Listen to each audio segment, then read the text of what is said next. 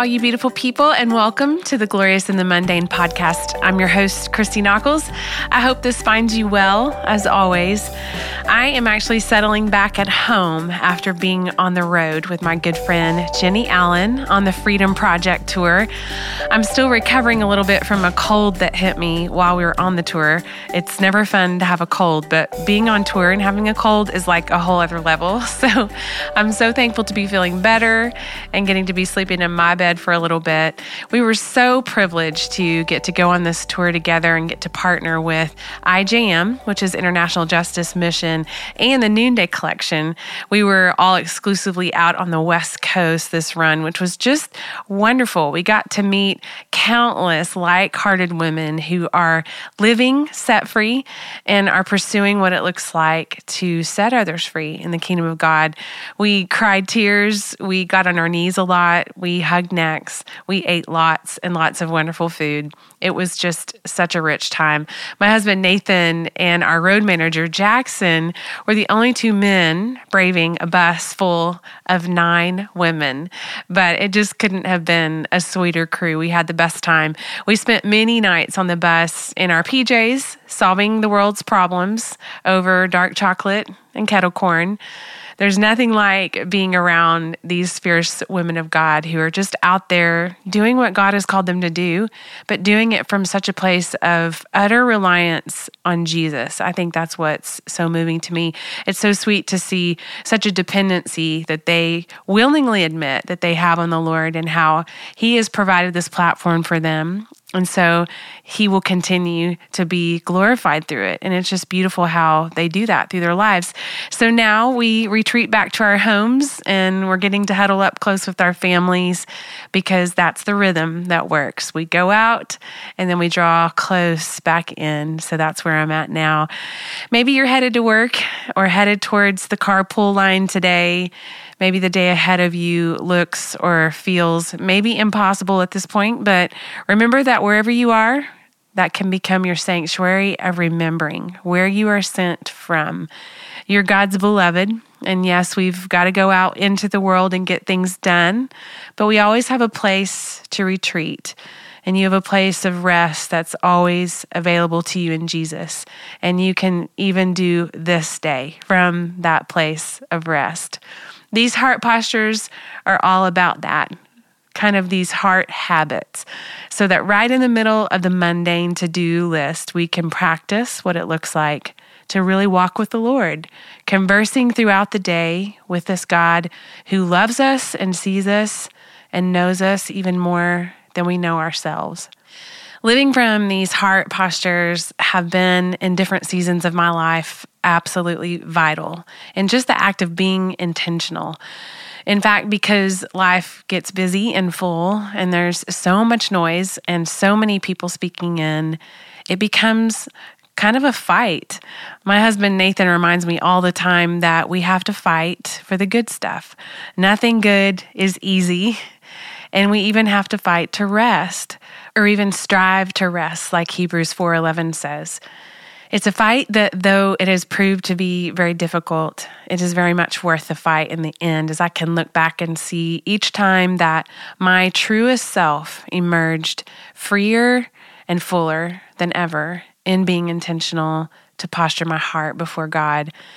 If God looks at the heart, think about how important it is to posture it in the right way before Him, that we'd spend time during our day being aware of what's going on in there.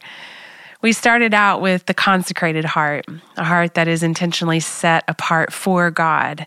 My sweet friend, Lauren Tomlin, sent me a picture today of a page from John Eldredge's book called Moving Mountains. She knew that I had done a podcast on the consecrated heart, and she wanted me to see this, and I wanted to share it with you too. I think it shows us that this can actually be a daily posture in our lives. John is talking about even when he's writing and working on the current book that I'm getting ready to read this out of. He says before he writes each day that he prays, and then he puts on some worship music. He spends some time on his knees, and then he specifically consecrates his office, and he says he prays something like this: I consecrate my life again today to the Holy Spirit. I consecrate my gifting and my writing. I consecrate this book, every word, every paragraph, every page, all the structure, the flow, the stories, the very spirit of it.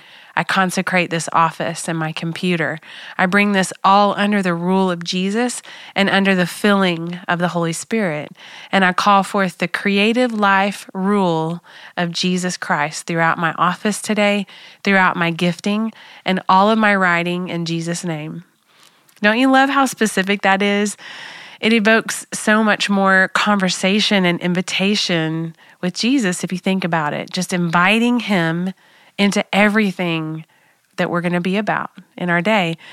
This makes it so easy to see how the consecrated heart could have eyes that constantly look up, which was our next posture. It keeps that movement in us each day that promotes that healing in our lives, like we discussed. That movement is healing. We can learn these heart habits, like I said before, of looking to God to meet the God needs in us.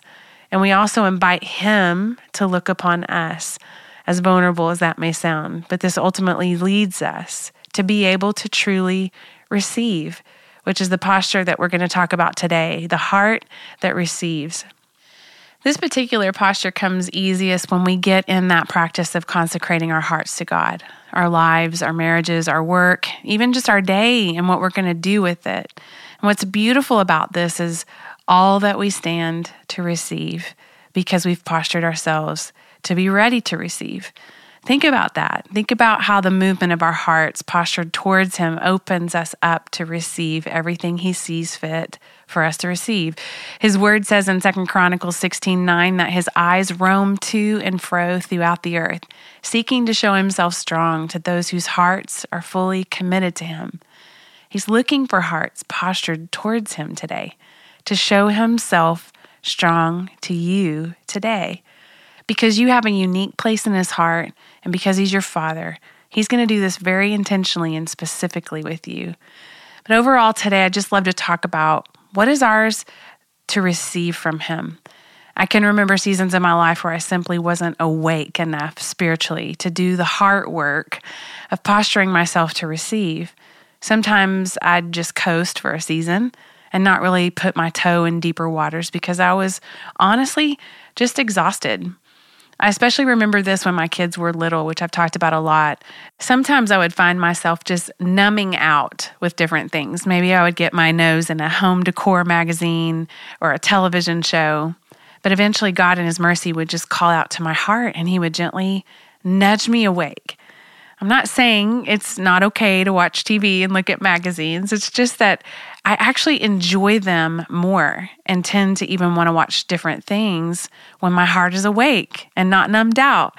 I want to decorate my house for different reasons when I'm spiritually awake, not just because I'm a closet textile junkie, but because I want to use our home for the glory of God, to make it a place where people instantly feel at home. I think I told you one time that our friend Pete came over and walked in the front door and immediately declared, "This is a Christmas house." But it was like right in the middle of summer. There was no better compliment to me on earth that our house might seem like Christmas year round. That's like everything I'd want to achieve, basically, in making my house a home. So what can we receive from God? What does a consecrated heart looking up to God stand to receive? We're going to get more specific with this. And of course, my list is not at all exhaustive by any means, but I think it's safe to say that overall, what we stand to receive is life, abundant life to be exact. What does this kind of life look like? Jesus said in John 10:10 that the thief comes to steal, kill, and destroy. But I have come that they may have life and have it in abundance. So we know that this is what Jesus wants for us. It's why he came. I'd love to share just from my own experience what it has looked like for me to come alive to my truest self by taking hold of this life that Jesus offers. I so hope that it encourages you today right where you are. As you know, I talk a lot about living from the bullseye, living from who you are, and we've unpacked a ton about being the beloved of God, knowing you are loved daughters and sons. Part of understanding who you are is knowing what is yours to receive. I think one of the most beautiful things about really owning our sonship or daughtership, if that's a word, and the authority that comes with that, is learning to receive our validation from God and God alone. This is a big one. That word alone might even evoke some emotions in you that you're not expecting. This one goes back to one of our most basic God needs. No one else has the power or the authority or the right even to validate us. It's funny, but it makes me think of that little blue check mark that Instagram gives out to people of influence that verifies them, saying, this is the official one. I actually don't have that little blue check mark by my name, nor do I have any pull with Instagram to be able to call them up and say, hey, make me official. When I first started Instagram, my account was actually private. I just used it with personal friends and put pictures of my kids up until it really started to blow up as a way that artists could connect with their followers. So I changed my account name, which was something private at that time, to my full name, Christy Nockels. And apparently that raises a flag in your history, and I'm less likely now to be verified because of it. I'm using like in quotes with my fingers, verified. Apparently, according to what I've been told anyway, I should have wiped out the old private account and just started a whole new one instead of changing the name on my account if I ever have hopes of being verified. I know that's a silly illustration, but even just saying that out loud, it reminds me of the great lengths that I'll go to in real life to get that little check mark per se. We question like, should I have done this or that? Could I somehow change just like the old me and like do a new me? What if I change my look, my sound, my ways? Or maybe it's just that constant striving of this time I'm really going to change. I'm really going to do things different this time. They'll see. Yet all the while, it's the real us that God is calling forth and saying, you're already mine. You're already seen. You're already known. You're already loved. You're already approved. When we moved from the Atlanta area back to Franklin, Tennessee, it was a hard move for the kids. Moving is hard, period. But for kids, even though they are resilient, it's just so exposing to be the new kid. I remember getting to have some really great conversations with our kids about what it felt like to be the new family at everything. And even though the kids were all born in Nashville, Atlanta was where they had done much of life. And so it had become home to them. I remember having conversations, especially with our older two kids, about what it felt like to be unknown. It really brought to the surface that need that we all have to just want to be known. At our old church, they were just that. They were known. Mom and Dad were familiar faces on stage even. So because of that, they were familiar faces too. There's something comforting in that, and I'm certainly not saying that that was altogether bad. But moving was both hard and incredibly rich all at the same time, in that it was a real pivotal time in their growth. They got presented with the unique opportunity to start asking themselves, who am I apart from Mom and Dad? Who am I apart from Mom and Dad being on the stage? Who am I just as God's kid? And is that really enough for me? And then what would it look like for me to just be me in this new place? And not be known for anything but what you see right here. This is me. This is how I smile. This is how I laugh. This is what keeps me up at night and makes my heart beat a little faster. These are my hopes. These are my fears. This is me. That need in us that longs to belong and be known was placed there with purpose. Even though there's a longing there, love has always been at the heart of that longing, that we'd remember that His life is ours to receive. I remember my dad telling me one time that the enemy loves to get the people of God in particular operating in a place of striving and even exhaustion to get our basic needs met in illegitimate ways. When I think of that word illegitimate, I think of the phrase illegitimate children. And suddenly it makes perfect sense. There's nothing the enemy loves more than to get us operating like orphans, like we don't belong, like we're not the beloved. Or he just gets us looking up to the wrong thing or person constantly.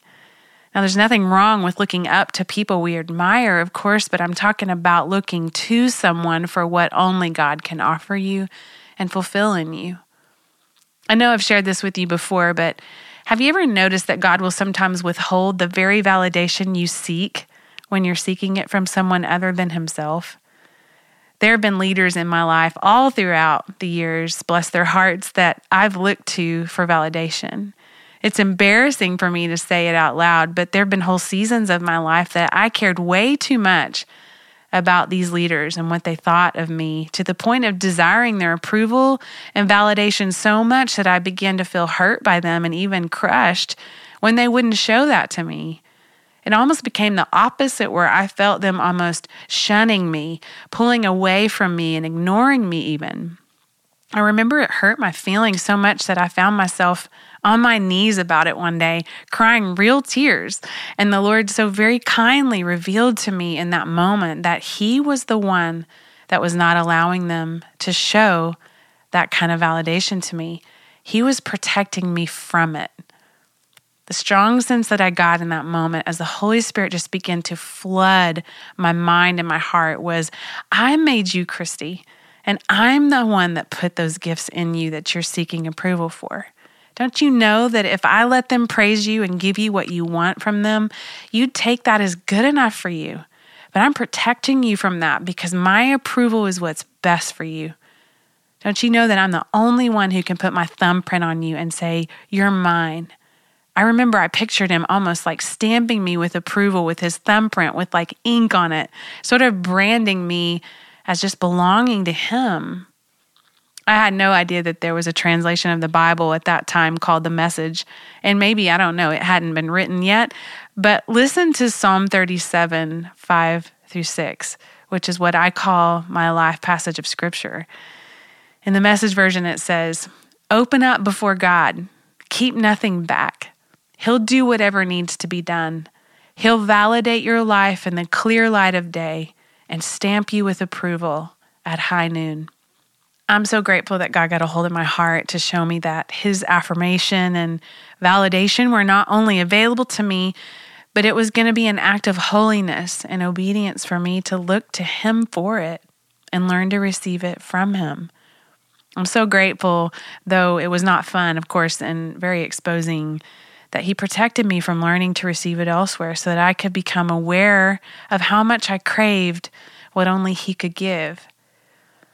One pretty miraculous thing that starts to shift is that somehow when we begin to receive our validation from God, I believe it somehow releases the people that we have been looking to for validation. Somehow in the spirit realm, I don't know how it all happens, but something shifts and lifts, and you begin to operate in this order that God created you to operate in.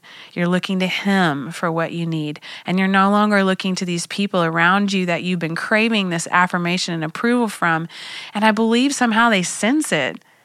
I believe that one of the most attractive things in the world is someone who is really living from looking to God and receiving His approval.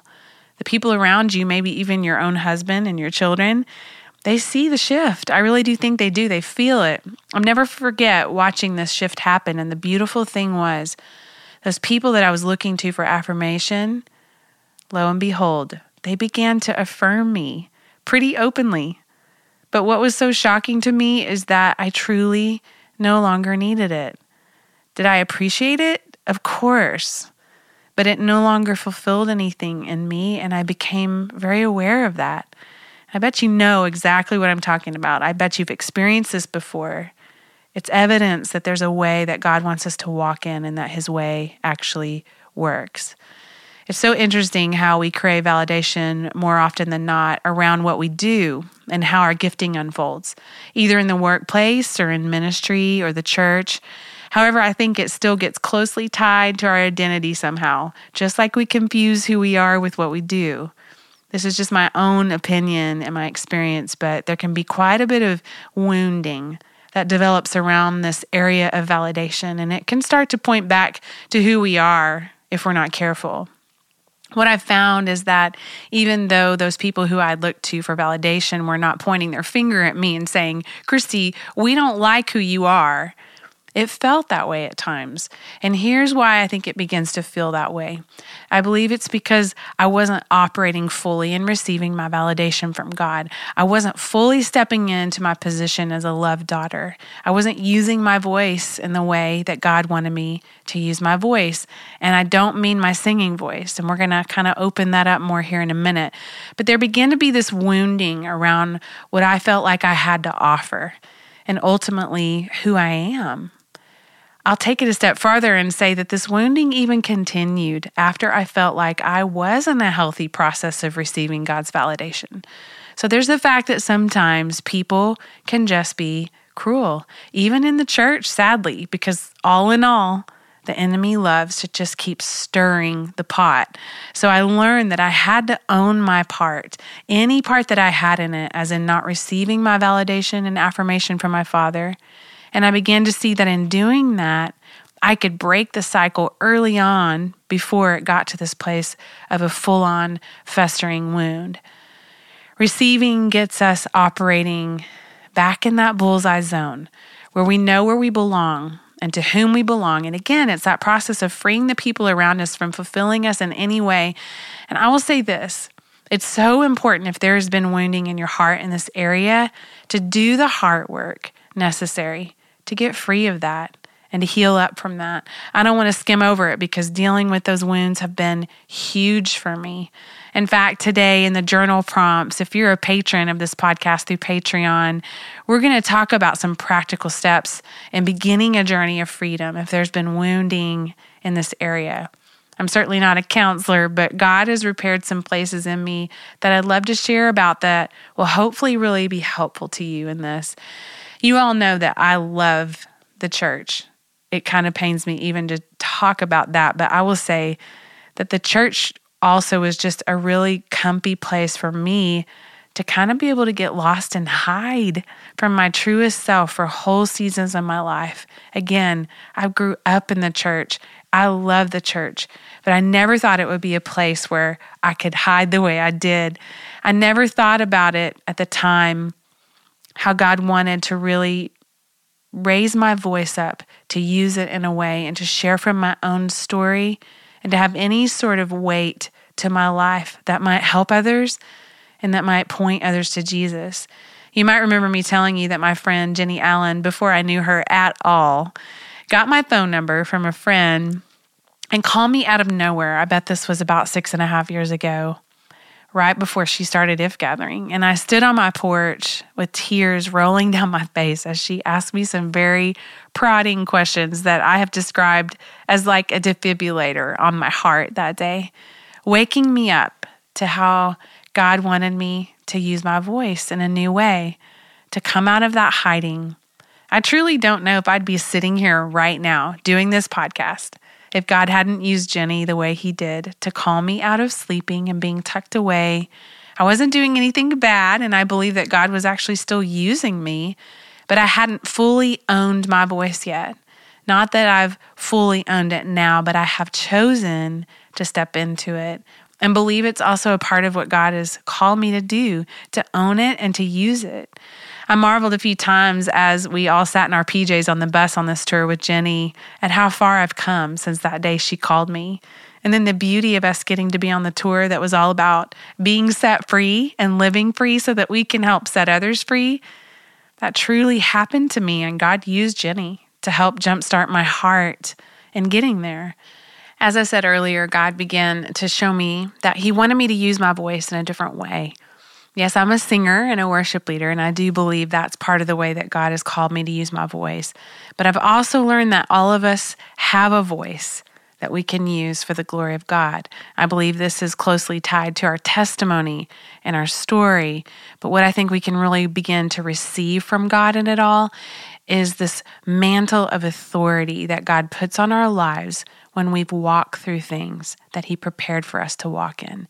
When we are obedient to God in those things, even through being tested by fire at times, I believe that we begin to be able to speak with authority. My friend Lauren that I told you about earlier, who sent me that snippet of the John Eldredge book, she's been one of the biggest cheerleaders in my life around me truly receiving or finding my voice, as she would say. I can testify that there is so much power in us owning our voice. Part of the way that I measured this is how much the kingdom of darkness rose up against me in ways that I never had experienced. It was suddenly all-out war. I have never experienced this kind of opposition before, and it's been so specific. I got a really encouraging email just a few weeks ago from my friend Sarah Haggerty, who I've had as a guest on this podcast when her book Unseen was released. And she had specifically just been praying for me against that opposition that I'm talking about, because she said she knows very much how it feels. It's a kind of opposition that kind of sends this message that says, stop using your voice like that or else. I'm not going to say that the opposition hasn't bothered me. It's actually been one of the hardest things I've ever walked through, but it's also taught me that using our own voices and owning our story and pointing people to Jesus with them is what we're called to do. Revelation 12 says that the enemy was triumphed by the blood of the Lamb and the word of their testimony. That word testimony there means evidence or witness. It could even mean reputation. When we are truly living from this life Jesus offers us, there's evidence of that. We begin to have a reputation for that. There's a weight to our lives, and there begins to be an authority there. But here's the thing about authority. Nothing complements authority more than humility.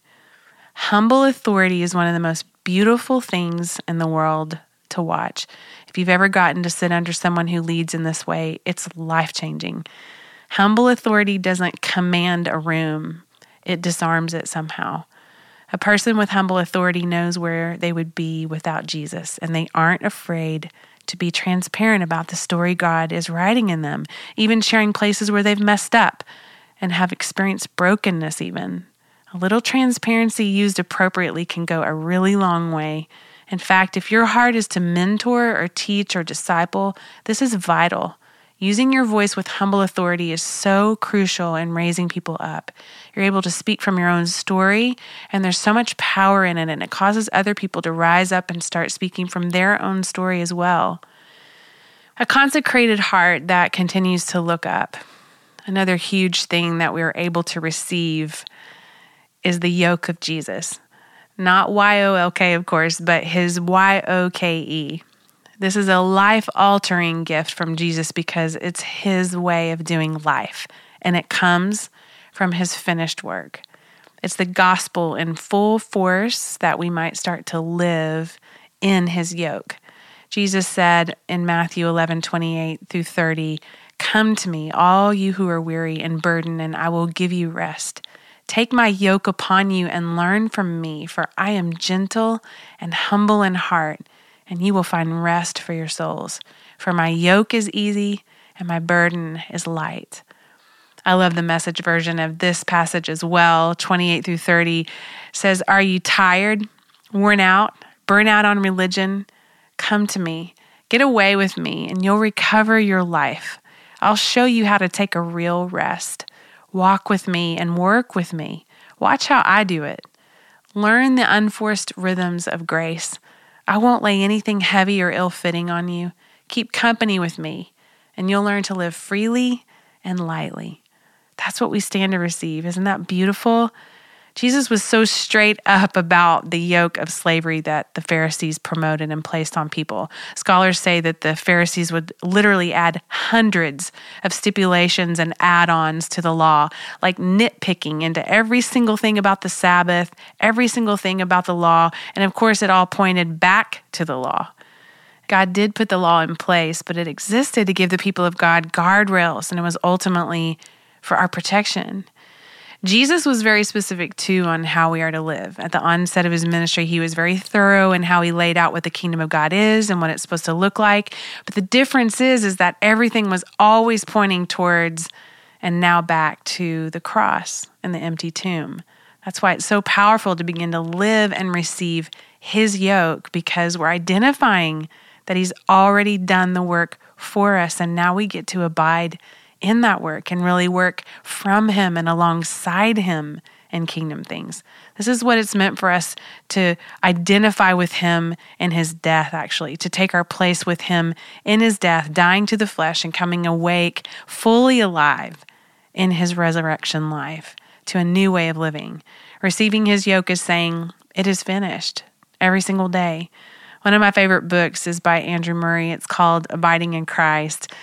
Listen how Andrew describes us identifying with Christ in his death. This is all based around Romans 6 if you want to do some further hunting around this. But Andrew says, Christ came and took my place.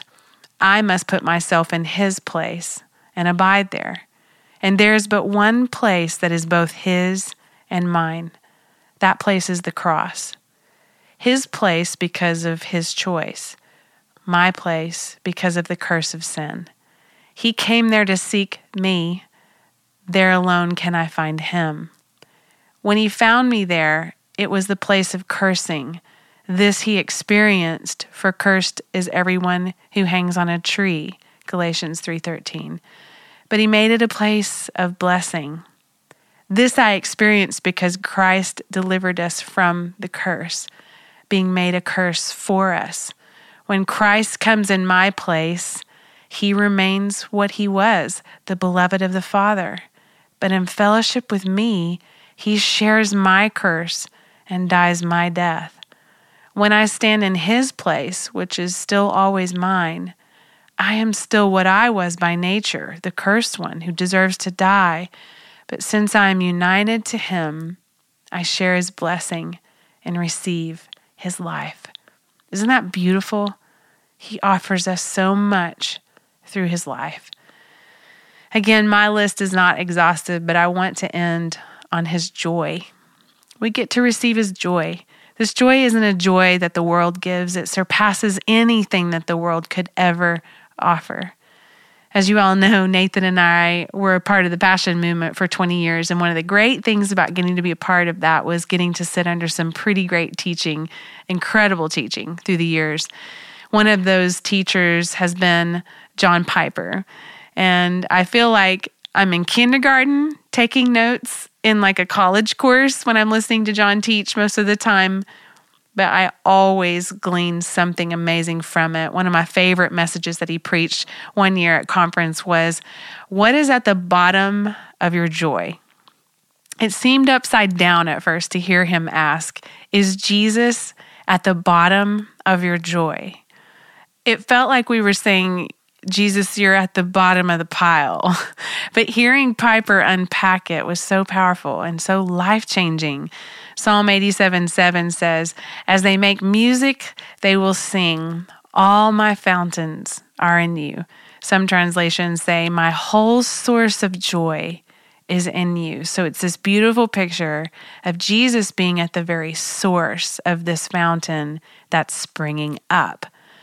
What a challenge to reorient where our joy comes from, where we receive our joy, or to even be aware of what kind of fountain is coming from what is at the bottom of our joy, whatever it is.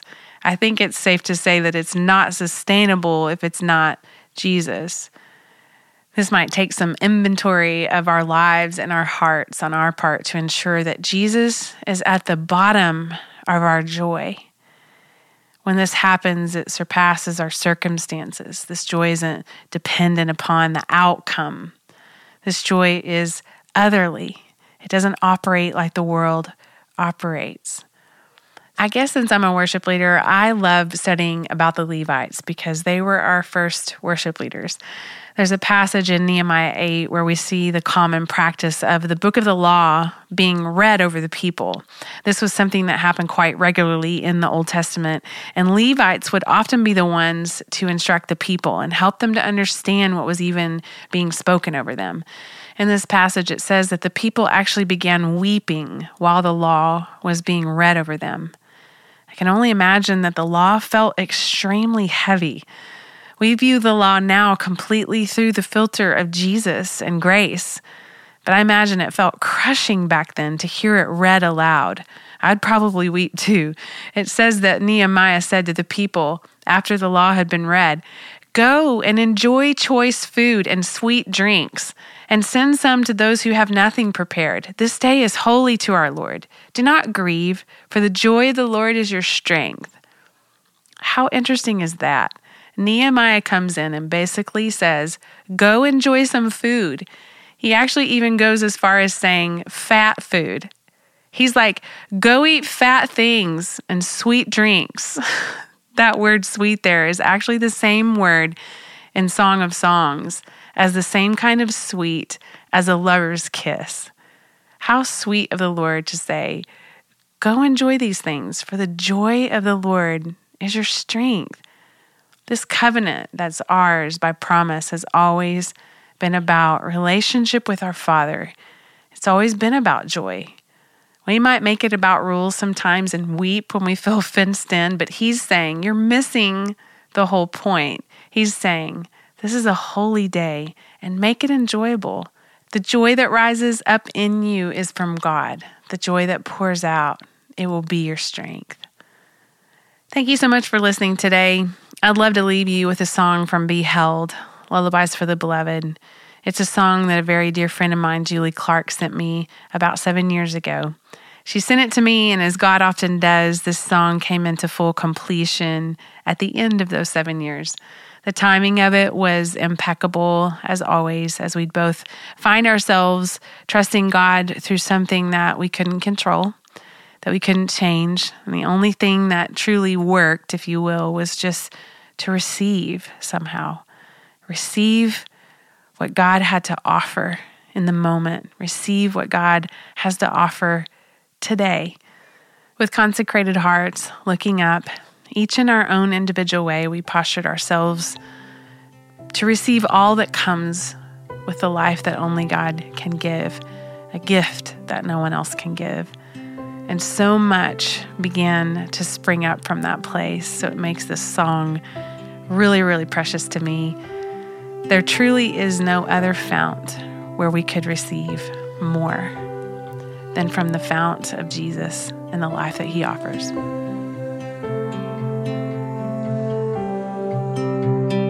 Peace you leave me, peace you give me, a gift no one can give. The kind that fills your heart and makes you sing. And from the first, you have loved me, and I am in your keep. So home to your safe harbor take me. Won't you come and lay my weary heart down, down, where your peace flows wide at that river's mouth? Won't you come and lay my weary heart down, down, where your peace flows in and your joy pours out?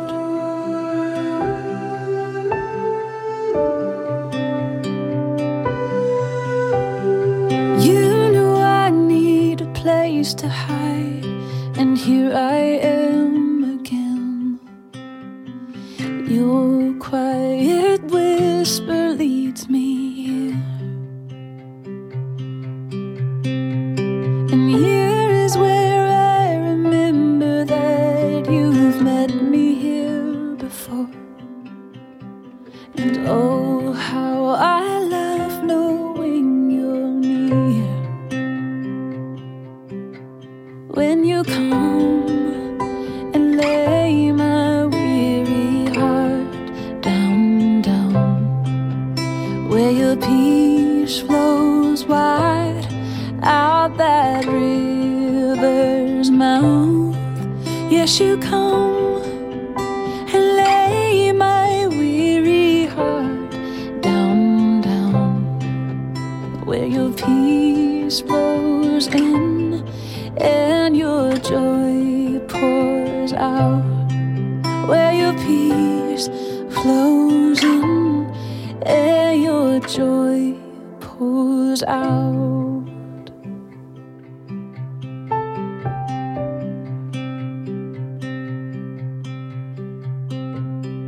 That's when the joy pours out. That's when the joy pours out. That's when the joy pours out. When the peace flows in, then the joy pours out. Yeah, that's when the joy pours out. That's when the joy pours out. That's when the joy pours out. When the peace flows in, then the joy pours out. That's when the joy pours out. That's when the joy pours out. That's when the joy pours out. When the peace flows in, then the joy pours out. That's when the joy pours out. That's when the joy pours out. That's when the joy pours out. When the peace flows in, then the joy pours out. When you come and lay my weary heart down, down, where your peace flows wide out that river's mouth. Yes, you come and lay my weary heart down, down, where your peace flows in and your joy pours out. Where your peace flows in and your joy pours out. Jesus, your peace flows in and your joy, where your joy pours out.